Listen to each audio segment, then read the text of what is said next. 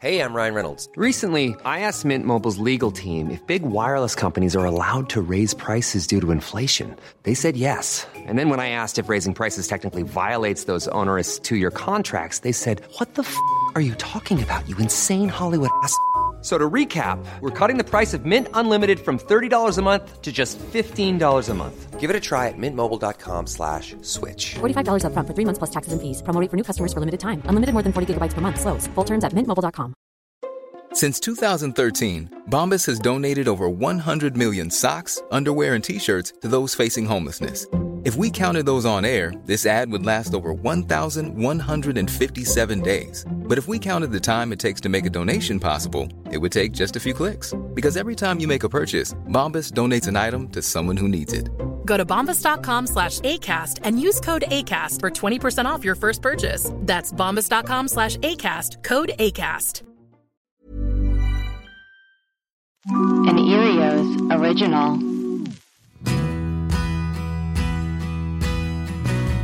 Representation is so important. It's so important. I've told people this, like, before I saw Margaret on television, I didn't think it was possible for me to do stand-up because no one looked like me, so how could I ever do this for a living? It's taking over my dreams, waking me out of my sleep. I think I'm coming apart. Hi, I'm Margaret Cho. Welcome to The Margaret Cho, my podcast. Here's my conversation with Robin Tran, who is a comedian that I am obsessed with. She's hilarious. She's my muse, and she's also somebody that I really get to get into Mortal Minorities, which is my little fun thing on this show where we talk about Asian Americans and crime. Yeah, I'm coming out of the dark.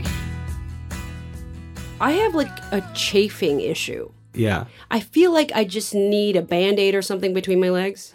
Do you have chafing? What? Do you chafe? Yeah. With like a skirt? Yeah. Yeah, with a skirt or like a short dress. Mm-hmm. Yeah. Mm-hmm. Absolutely. Do you think like when you're transitioning, like did you kind of put that into like some thought into like how this is good, like a pants is going to feel next to like a dress? But you still wear pants a lot. Well, I do now. When I first came out, I didn't think about any of that stuff.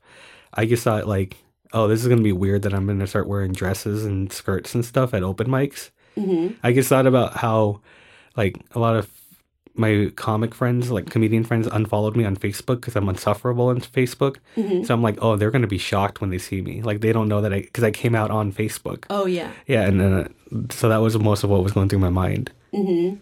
Why do you say unsufferable? Oh, I used to just post like 50 statuses a day about politics and stuff. This is before I was medicated. Well, I mean, I think all of that is really important to do, too. I mean, I don't have Facebook, so I don't really know. Yeah. But I think that's a place where you do it. Right. You know, where you have to talk about what's happening in the world. Yeah, I stopped doing it when I got medicated, though. Mm. Yeah, it was really bad for me. I was doing it so much like that people thought that they were on my page, but it was just the news feed. And it was like, oh my gosh, you're posting so much, I unfollow you. So when I came out on Facebook, I'm like, oh man, a lot of comedians don't know that I'm out, and then they're just going to show up to an open mic one day, and it's like, why is Robert in a skirt? Like they don't even know that I'm Robin now, you know? Mm-hmm. Yeah, but it's good. Yeah, it's good that they, now you're able to, talk about it, you do comedy about it. Yeah. Do you feel like the transition has? Well, I'm sure it's changed your comedy. I don't know if has it changed your style of comedy? No, my style has always been very autobiographical. Mm-hmm. When I first started comedy, I was a virgin. Mm. So my first 4 or 5 months, I just talked about, I'm 25 and I'm a virgin. Mm-hmm. And then I met my girlfriend doing comedy, and then we had sex. And then I lost my virginity, and then we went to an open mic later that night. Mm-hmm. I just took my notebook and I threw it across the room, and I'm like, "Well, guys, I got no more material, And then I did material about being Asian and being persecuted, whatever, for a while.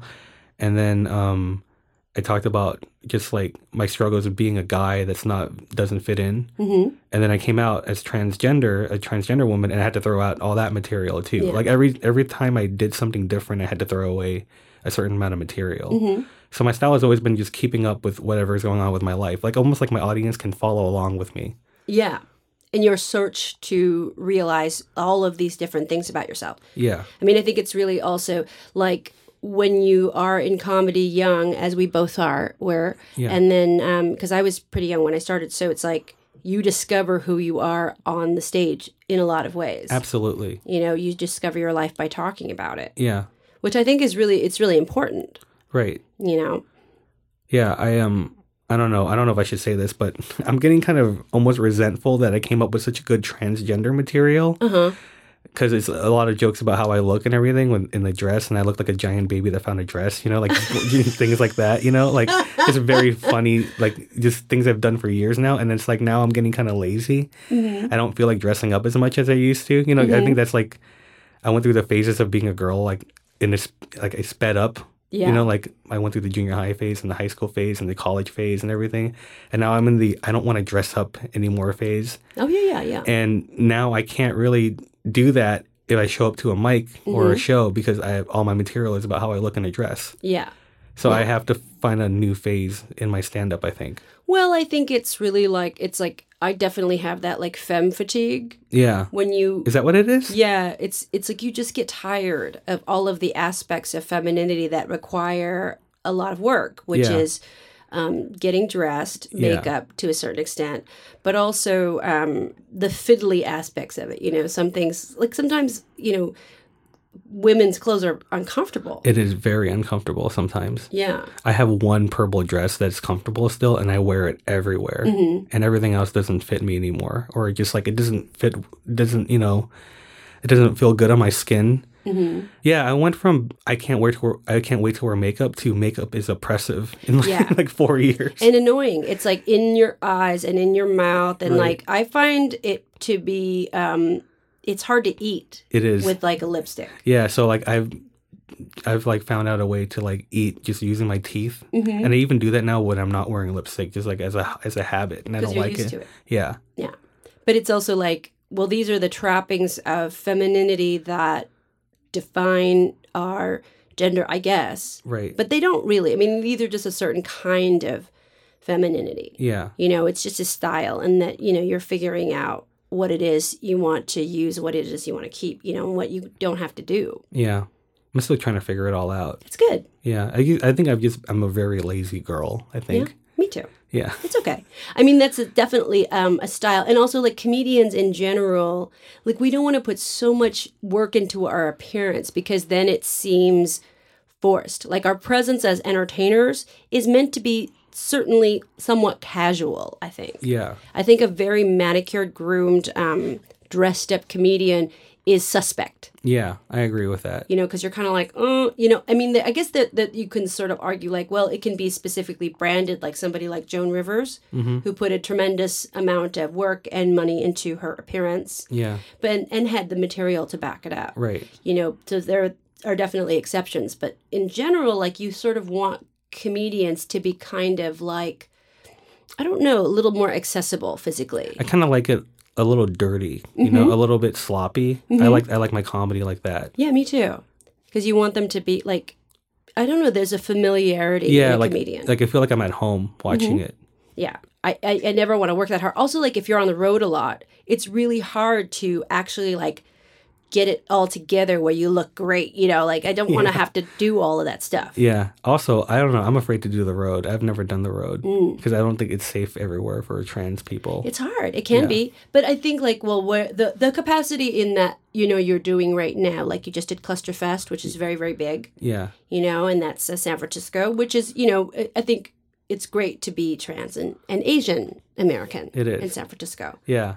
You know, and I think now the world is shifting. You know, we're going into a space of people have awareness about like violence against trans people. Yeah. So, you know, you should be safe. Yeah. I mean, San Francisco was like, they were so welcoming. It was like one of the greatest, it might be the greatest crowd I've ever performed in front of. It's you know? awesome. Yeah, you come, you walk out on stage and they already assume that you're brave and stunning and everything. Yeah, you're a hero even though we don't even know you're a good person, but we're going to assume that you are. It's almost like, almost condescending. That's how nice they are. Well, I think when you're coming on stage also as an Asian American, there's immediate support because we haven't had that sort of presence sort of in comedy as acknowledged. Yeah. You know, we don't have that history in comedy as, you know, like these cis white guys have had, It's straight true. cis white guys have had for centuries, you know? Yeah. So when you're Asian American in San Francisco doing something very public and very big that is kind of mocking the establishment, you have a great vote of confidence from the people. Yeah, I find that, when I was in San Francisco, like just being an Asian American comedian, even before I transitioned, when I'd go on stage, like I almost got like an advantage because the standards that people set were so low. They're like, oh, there's no way this person's going to be funny because they're Asian, So like you speak, you do any joke that even resembles a joke, and they're like, oh, it's like this laugh of surprise. Like someone's like, oh my God, this person can talk and put together a thought, It's very insulting and I just had that chip on my shoulder for a while, I think. Like, yeah, Asian people could be funny. Mm-hmm. And and we need to be. Yeah. We need to be. And I think it's really, and it's like important because comedy is really about, you're kind of criticizing the establishment, you're criticizing the status quo, right, and calling attention to certain things about it that are uncomfortable and bad. And so we need comedians. We need Asian American comedians desperately because we don't have that real mainstream acceptance or establishment as such. So we're sort of like minorities out there. Right, yeah. So it's good to have our voice in there. Yeah. Representation is so important. It's so important. And it's like, I'm excited about nowadays we're seeing a lot more Asian American comedians, and it's quite a commodity now. Yeah, well, for a while it was just you, right? Mm-hmm. You were the only one for like years or decades. Yeah, decades. So it's really exciting to see more people. I've told people this, like, before I saw Margaret on television, I didn't think it was possible for me to do stand-up because no one looked like me, so how could I ever do this for a living? And I wasn't just me, other people in my class were like, oh yeah, what about Margaret Cho? If she could do it, I could do it, you know? And that's why it's so important. Yeah, because if you can see somebody do it, then you can visualize it for yourself. Yeah. And I think it's so important. I guess I didn't have examples. The only person that I can think of was like Johnny Yoon, who was a Korean comedian. He made a movie in the 70s called They Call Me Bruce. Oh. Might have been early 80s. And he was from South Korea. And I think he was kind of friends with Johnny Carson or something because he was actually on The Tonight Show a bunch. Oh, wow. I met him. He's a nice guy. He's like definitely very like a Korean older gentleman. Oh. So you don't sort of see that 70s like stand-up comic exactly now. But it's really like, it's amazing that he existed. And so because he was there, I kind of thought, well, maybe I could try this. I don't know. Right, yeah. And when I first started comedy, I was immediately kind of supported by this industry that wanted different voices. Right. And San Francisco is that kind of place where they really welcome diversity. They always have. Oh, wow. So that's where comedy was really, it was a good thing to start with. Where did you start doing sets? Orange County. Mm-hmm. There was an Orange County comedy scene, and it was a place called Max Bloom's. It doesn't exist anymore. It's in Fullerton, and it was just this little coffee shop.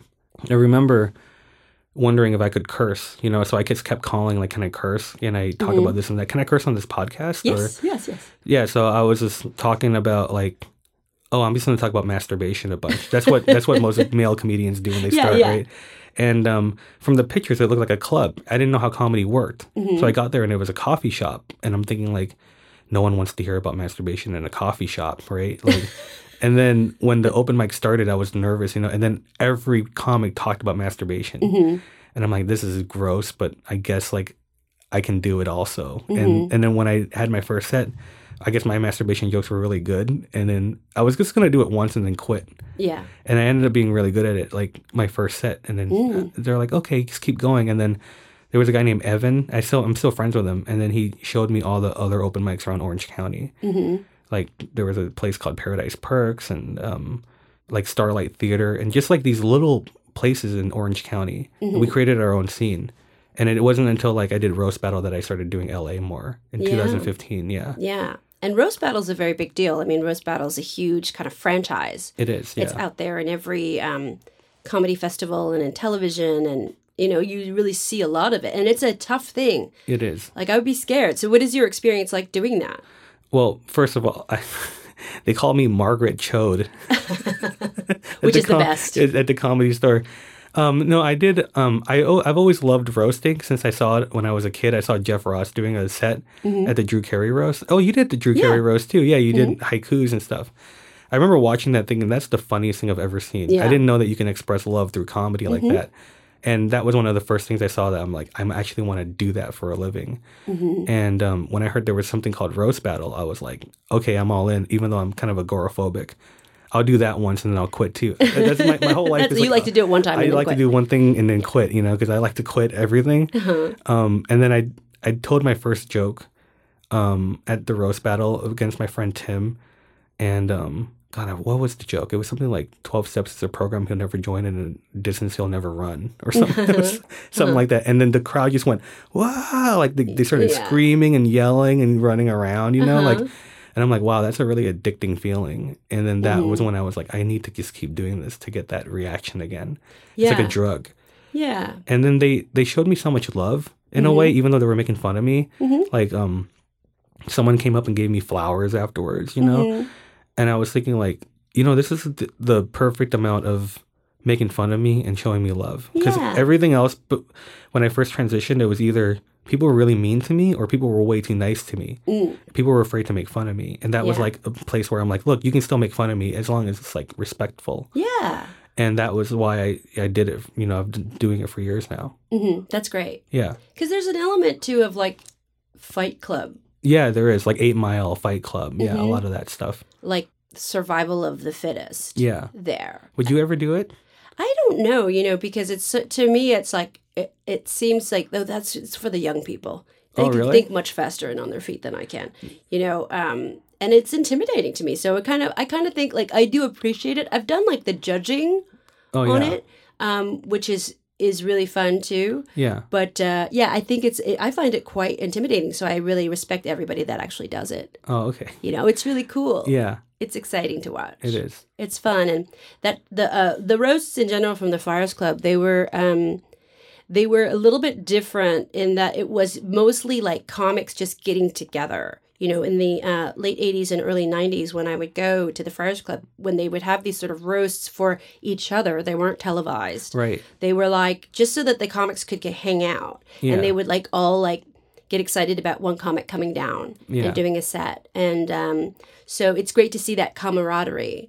But in the Drew Carey roast, I was sitting next to Dom Irrera, and we were sitting in between all these other people, but Joey Adams was there, who's this like really long time like columnist, old friar. He was in his 90s, and Joey walked back behind the dais that we were sitting on, and he fell through the floor. Oh my God! And he was like laying there. He like fell like really hard, and he was just out cold, and he later died from his injuries. Oh my God. So we were going to be subpoenaed to do the civil suit against the Friars Club that I think, I don't know, I think his wife at the time, who was also a gossip columnist, she was suing the Friars Club, but they ended up not, I think they settled out of court.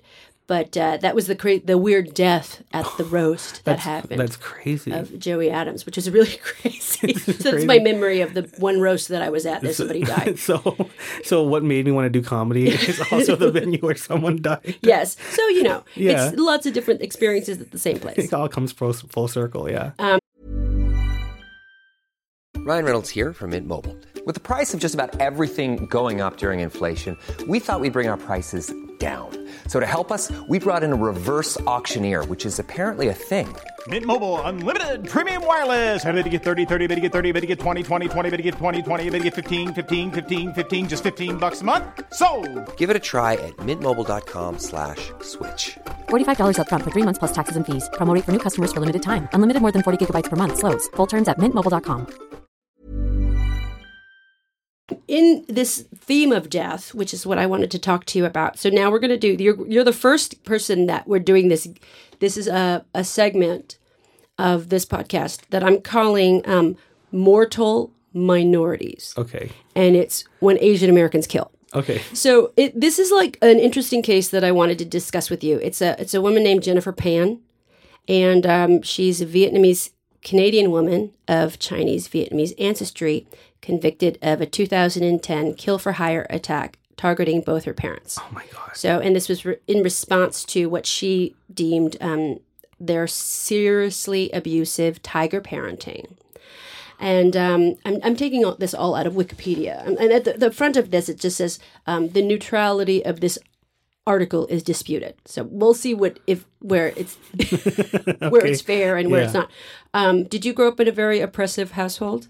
Absolutely, yeah. Yeah. I wasn't allowed to like leave the house. I was like grounded forever. Like you couldn't go out like after school or... No, like if I like had drama after school, like drama class, like, and I left at 4, I got home at 4 instead of 2:30, my mom would like call the police.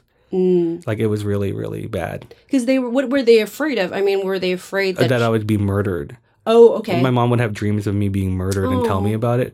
Like, so whenever I watch like television and it was like a white kid got grounded for a week, I'm like, you can get grounded for only a week? I've been grounded for like 10 years now. Yeah, like your whole life. Yeah, I didn't know what that meant. Yeah. Like, I think but it was motivated by their own fear of the world. Right. You know, so was your mother at home with you? Yeah. I still kind of have a little bit of the agoraphobia. Like when leaving the house is really hard for me. Well, because if they're raising you to believe that you're living in an unsafe world. That's right. That's definitely scary. My first therapy session, he said their death is not around every corner, and I started crying. And this is like 2 months ago. I'm 33 now, and it's still like that. Yeah, it really messed me up. Yeah, because it's like, of course, it's like you only find out about the world from your parents. Yeah. So how would you even know that to question them? Like, you know, it's like all these beliefs that we have really come from them. Yeah. You know, because with my family, the thing is like, when I was growing up, they were just not there because they were working. Oh, okay. So in the 70s, they didn't have a sense of like, we need to be home with our kids. Like, we need a babysitter. Oh, wow. Like, they were like, oh, they're fine. They'll be fine. That's messed up in its own way, I think. Yeah. It was isolating. It was like, I just grew up in an empty house. Oh, my gosh. Which is, you know, it is scary in its own way. But now I really prefer to be alone all the time. It's kind of like I have some... whatever, it's like that kind of thing of like being with other people is really taxing. Yeah.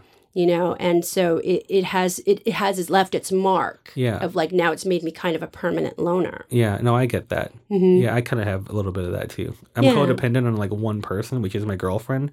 But yeah, people are very taxing for me because I don't have a lot of experience outside talking to people. Right. Yeah. So of course it's going to require a lot of energy. Yeah. To deal with the outside world when you're sort of feeling like, oh, I've got to be combative. Yeah. I might have to fight. Right.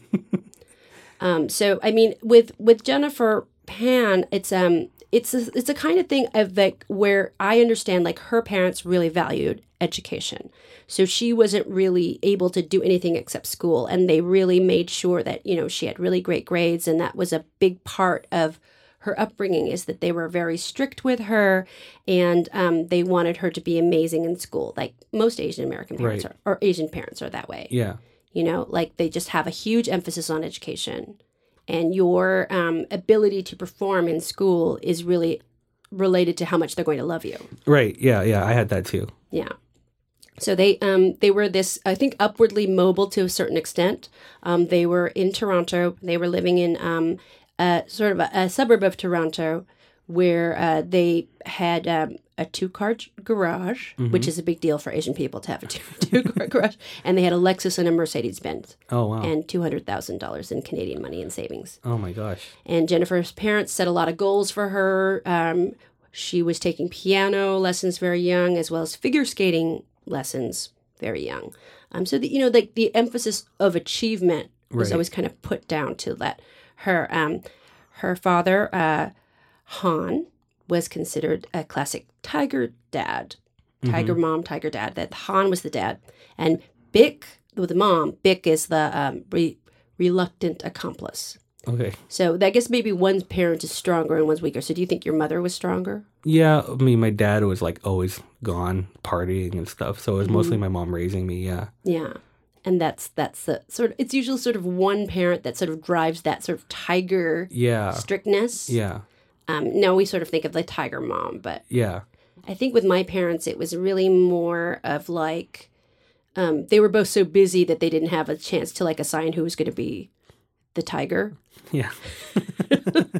Right. So in Jennifer Pan's case, it was really her dad that was was trying to push for it. You know, she attended Mary Ward Catholic Secondary School where she played flute, and they never permitted her to date boys or to attend high school dances or proms out of fear that these activities would distract her from academic commitments. Oh, that's awful. Yeah. So she was just like very isolated and having to just do school. And she says, Jennifer Pan says, at age 22, she had never gone to a club, been drunk, visited a friend's cottage, or gone on vacation without her family. Well, by 22, you would think you would have been able to do at least a couple of those things. Yeah. I've never visited a friend's cottage. Yeah. Yeah, me neither. I don't know anybody who lives in a cottage.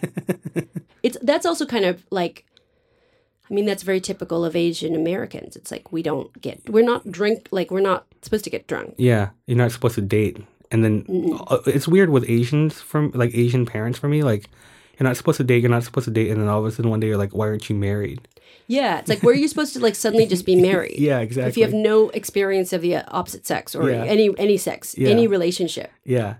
Like, how do you just get married? Right. Yeah. It was like, don't date until like 23 or 24. And then all of a sudden I'm 25 and they're like, you need to date someone now. Yeah. Like now. Without any experience beforehand. Yeah. So it's so crazy, like what they want. Like my parents, their version of it is, you have to eat, you have to eat, you have to eat. Why are you so fat? my mom's like that too. Yeah, it's like, how do you like shove food down your kid's throat and then question the fatness? Yeah, exactly. Yeah, you're enabling it. It's just the blind spot. Yeah. So with Jennifer, despite her parents' high expectations, her grades were average in the 70% range. Okay. You know, which I've been around there. Yeah, me too. I'm like a C student in general. I had a 0.9 GPA my first semester of UCI, and I was on academic probation. Mm-hmm. And in a way, it was good because it was like it lowered the standards of my parents so much. Mm. They're like, okay, just get C's. Yeah. Like, stop getting F's and D's, you know? Yeah, with my parents too, they were like disappointed so early that they just learned not to count on me. Exactly. Which is, I think, the best way to handle it. Yeah, me too. So with Jennifer, multiple times, she forged report cards using false templates to show her parents that she had received straight A's. Oh my God. When she had not. I mean, that's ballsy. Yeah. I would be too scared. Yeah, I'm impressed. She's a lot smarter than her grades. Yeah. I mean, it's like actually probably harder to do that. Yeah. To do a convincingly forged document. Yeah. Than to actually get straight A's. Yeah. I mean, it shows a kind of intelligence that, you know, if she had applied that to school. Yeah. I don't know. Jennifer failed calculus class in her senior year of high school, and Ryerson University rescinded her early admission. As she could not bear to be perceived as a failure, she began to lie to those she knew, including her parents, and pretended that she was attending university. Wow. It's a huge commitment to a charade. Like, I'm going to go to this school. Right. And all the time you have to be out. Yeah. To make that seem convincing. That's scary. Instead, she sat in cafes, taught as a piano instructor, and worked in a restaurant to earn money. In order to maintain the charade, Jennifer told her parents that she had won scholarships, later falsely claiming that she had accepted an offer into the pharmacology program at the University of Toronto. Wow, this is so involved. I mean, the big lies. Yeah. They get bigger and bigger as you go on, because you could just, you know, you're just delaying the inevitable. Right. Because, you know, you're going to have to fess up. At some point, yeah, there needs to be evidence that you're actually doing all this stuff, right? Well, she's trying to build evidence. Like, she went to the extent of purchasing secondhand textbooks and watching videos related to pharmacology in order to create notebooks full of purported class notes. Oh my God. That she would show her parents. Yeah. Jennifer also requested permission from her parents to stay near the campus with a friend throughout the week. Oh, wow. I mean, it's like the amount of lying to sustain it gives me anxiety. Yeah. Like, I'm like scared. Yeah. She was actually staying with her boyfriend, Daniel Chi-Kwang Wong, her high school sweetheart who her parents didn't know anything about. And he was a student, but he also had bad grades. So, you know, they were, I guess, commiserating with this thing, that feeling. Yeah. So while pretending to complete her degree at University of Toronto, Pan told her parents she had started working as a volunteer at Toronto's Hospital for Sick Children, known as Sick Kids. Yeah. So Han and Bick became suspicious when they realized she did not have a hospital ID badge or uniform. Oh, no. That's what she forgot. She forgot. Like, I think she got cocky. Yeah. Like, she got cocky, like, kind of like when it's like she settled into the lie to the point where she was like, oh, they're going to believe it. Yeah. I guess that would make sense because it's like if they're buying all of this, they're going to buy all of it. Yeah. Yeah, well, her parents are really perceptive. Yeah. That's all it took. I guess if they start to think, I mean, of course, there's like something to say like, well, if they had an investment in believing her. Yeah. Because then they wouldn't have to realize that their daughter's a liar. Yeah. And has been lying all this time. Yeah. But since they were suspicious on one occasion, Bick followed her daughter to work and quickly discovered her deception. Oh, no. So that the jig is up. And in the state of shock, the dad wanted to throw Jennifer out, but the mother persuaded him to allow her to stay. She eventually had to try to begin working to finish high school for real. Yeah. Because she hadn't. And was later encouraged by her parents to apply to a university. She was forbidden to contact her boyfriend, Daniel, and couldn't go anywhere. So it was basically house arrest, except for her piano teaching job. Oh, my God. So by 24, Jennifer was sick of it. And she, wasn't able to see Daniel. So he began to date another woman who he fell in love with. So it says Pan quickly invented a new story and told Daniel, the boyfriend, that a man had entered her house showing what appeared to be a police badge. Okay.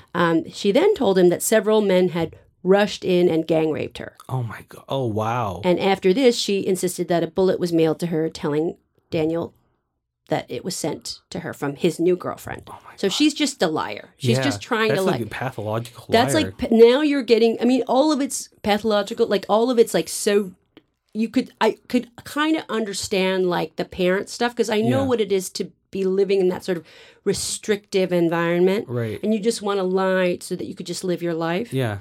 But this is way, way too far, I think. It's showing the personality that could kill somebody. Yeah. And justify it. Absolutely. So in the spring of 2010, Pan was in contact with Andrew Montemayor, a high school friend who she claims had boasted in their high school years about robbing people at knife point. So Montemayor introduced her to another kid, Ricardo, a goth, who Pan gave $1,500 to kill her father in the parking lot at his workplace. Duncan says that she once gave him $200 for a night out, but that he returned it, and that he rebuffed her when she asked him to kill her parents. So it's kind of harder to find somebody. Yeah. It's like you ask sort of the bad kids that you know around, that you think of her as bad. Yeah. But nobody's going to be as seriously bad to kill. Yeah. I didn't know that's how much it cost to kill somebody. Yeah, that's kind of cheap. Yeah, I thought it would be a lot higher than that. You would think so. Yeah. So Pan and Wong, the boyfriend, were back in contact at this time, and according to the police, came up with a plan to hire a professional hitman for $10,000 to kill her parents. That's where you get the money. So calculating that if they died, that she would inherit $500,000. Oh, wow. Which they planned to move in together. And so Daniel, the boyfriend, connected her with Lenford Roy Crawford, who he called Homeboy. He gave her a SIM card and an iPhone so she could contact him without using her regular cell phone. So now they're using the burner phones, and they're learning to sort of maybe try to cover their tracks. Yeah, she's like an agent, like a secret agent or something. Now she's getting into this sort of thing of like, okay, well, let's really do this. Yeah. So this whole thing is like kind of building up. So the murder actually took place at the Pan house. November 8th, 2010, Jennifer Pan unlocked the front door of the family home when she went to bed. Shortly after, so they ended up hiring a different hitman. I can't even say the name. It's Milvaganam. Anyway, some dude. And two other people came in through the unlocked door carrying guns. I guess they didn't establish the identity of the other two hitmen because the boyfriend and the Crawford guy, they were at work. So it's different people, different players here. So these three men took the parents, Bick and Han, to the basement where they shot them multiple times. Oh, wow. Bick, the mom, was killed, but Han, the dad, would survive his wounds. The three men took all the cash that was in the house, including $2,000 from Jennifer, and they left. Jennifer claimed that they had tied her up, but that she managed to free her hands and dial 911. Han, the dad, was treated at the hospital and he was moved to the trauma unit by aircraft, some serious injuries. The evening after the murder, Jennifer underwent her first interview with the police, and she was arrested during her third interview. During that interview, she admitted she had hired killers, but stated that she hired them to kill her. Oh, wow. The police didn't really buy it, but they told her that they had computer software that could analyze untruths in statements. Yeah. So they're all doing some lying too. Yeah, right. And getting her. Yeah, they're better liars than she is. They're better liars. I mean, you got to be a pretty bad liar. Yeah. But so she's arrested. The guy that I guess did the shooting was arrested. Malvagainam was arrested. So they all went to trial. They all pleaded not guilty to the charges of first-degree murder, attempted murder, and conspiracy to commit murder. But, they looked at all of I think it's like text messages and all of them, including 100 messages sent between Pan and Wong and Jennifer and Daniel in the 6 hours prior to the killing. I think that the major problem with it was that, that Jennifer was not assaulted, not blindfolded, not taken to the basement, not shot. Yeah. And the dad was alive. Right. So he was there to, give witness to it. Yeah. So they were guilty. Yeah. Pan is, as of 2016, Pan is serving her sentence at the Grand Valley Institution for Women in Kitchener, Ontario. Wong, the boyfriend, Daniel, is also in prison at Collins Bay Institution in Kingston. The other shooter, one of the shooters, Malvagainam, is in Atlantic Institution in New Brunswick, all these British Columbia places. The media reaction is that it sent shockwaves across Canada and the Asian diaspora. It's sort of like Asians all over. Oh, yeah. Be freaking out. Right. Because it's like, I could see that you could almost justify it as like, is she kind of folk hero to stand up to the tyranny of that kind of an upbringing? I mean, it's like she's kind of like a brilliant sociopath, right? Yeah. I mean, it's nasty too. It's like, because you see, like, part of her journey is like, I really recognize those feelings of hopelessness and helplessness growing up in a fiercely driven Asian family. Right. I think there's other ways to get out of it, though. There's other ways. I mean, you could just like, I'm not going to school. Yeah. Like, I'm going to get a job. Exactly. It's like, bye. Let me live with uncle and auntie or whatever, you know? I think that the moment she lied about getting gang raped is like when it's like, you can't really justify this anymore. No. I have a thing where I have a real hatred of anti-heroes. Mm-hmm. And I think they're portrayed a lot on television nowadays where it's like, well, this person's justified in their evil, Mm-hmm. And I think, like, you can say that there's a lot of oppression and there's, like, even systemic oppression, but it doesn't warrant, like, a death sentence. Right. And, like, the parents didn't deserve that, you know? Like, and I'm saying, like, is it admirable or whatever? I can see some people, like, really looking up to her. Mm-hmm. Because what she did was she shattered some expectations of what Asian people are capable of. Right. Right? Like, she might be, like, the first Asian sociopath, mm-hmm. and people might look up to that. Yeah, like people like write letters to people in jail and fall in love with them and stuff. Right. I bet you she has a lot of that. Yeah, I recognize a lot of myself in her. Yeah. Like I recognize those feelings of complete like rage at the way that I was raised and anger at the parents and but I see now as an adult looking back, it was all in my best interest. Yeah. They just wanted me to have a chance in life. Yeah. Well, I think you can look at it both ways. I think you can look at it like they were horrible and she was also really bad, mm-hmm. but she was worse than they were. Yeah. As like, at least their intentions were good. Mm-hmm. But I do think a lot of Asian parents like should really chill out a little bit. Yeah. Let your kid have a little fun. Mm-hmm. Yeah, no, it's a pretty horrible story. It's a horrible story, but it's like to me, I find it really compelling because it's like, oh, it's very compelling. Yeah, here's somebody who just stood up against it, and of course she's a sociopath, and of course there is something definitely wrong mentally happening. Yeah, but how much is that like created by her parents, like the strictness, the oppressive nature of growing up in a household like that? Yeah, what's really what sounds really kind of ironically sad about the whole thing is that she seems brilliant. Like the amount of lying that takes and everything, and like having to think of more lies and having to like figure out where you're going to be during those lies and everything. It takes a lot of intelligence. Yeah. So I think if her parents kind of chilled out a little bit and like raised her in a different way, she could have been a different person. Yeah. Not just maybe not getting good grades, but like being successful in something. Yeah. And I wish that would have happened instead. I know. Yeah. It's like the intensity of like the compartmentalization. Yeah. Like you can sort of do so much if you can create that many spaces in your brain. Yeah. And occupy that kind of like all of those personalities and what is possible, like what's possible for her. Yeah. I mean, like I'm a terrible liar, you know, and I like my lies fall apart pretty quickly. I did something similar where I told my parents that I was a theater major, and they said, you got to quit being a theater major because you'll never make money. So they made me an English major. They're like, what are you going to be when you grow up? And I'm like, I'm going to be a teacher, and I'm going to get my teaching credentials. Yeah. And I just told them that. And I never took a single class for my teaching credentials. And then one day they were like, what about your classes for your teaching credentials? And after like 2 questions, I just went, I've been lying to you for 6 years. Like I just fell apart. Yeah. I wasn't like her. Yeah. Where I had these like long involved like lies and everything. I don't know how people do it. It's hard. Yeah. It's really hard. I'm like a really bad liar because everything, it sounds like I'm asking a question. I'm like, did you do this? My voice goes, yeah. Like my voice starts to like, that's really squeaky. Yeah. Oh, yeah, sure. Why not?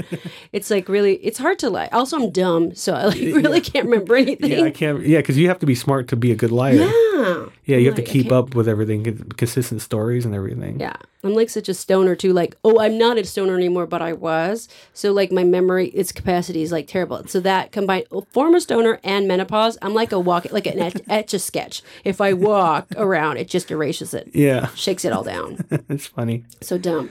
Well, thank you. No, that was excellent. We did that for very first Mortal Minorities.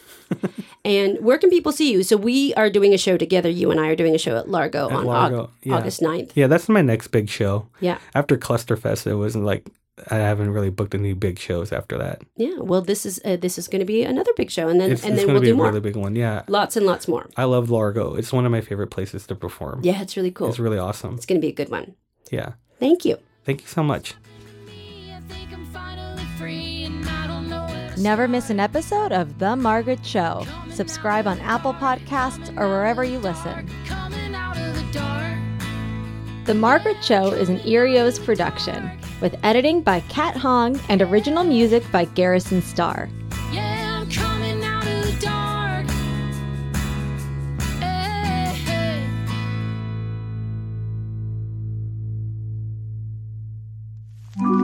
Erios. Powered by Acast.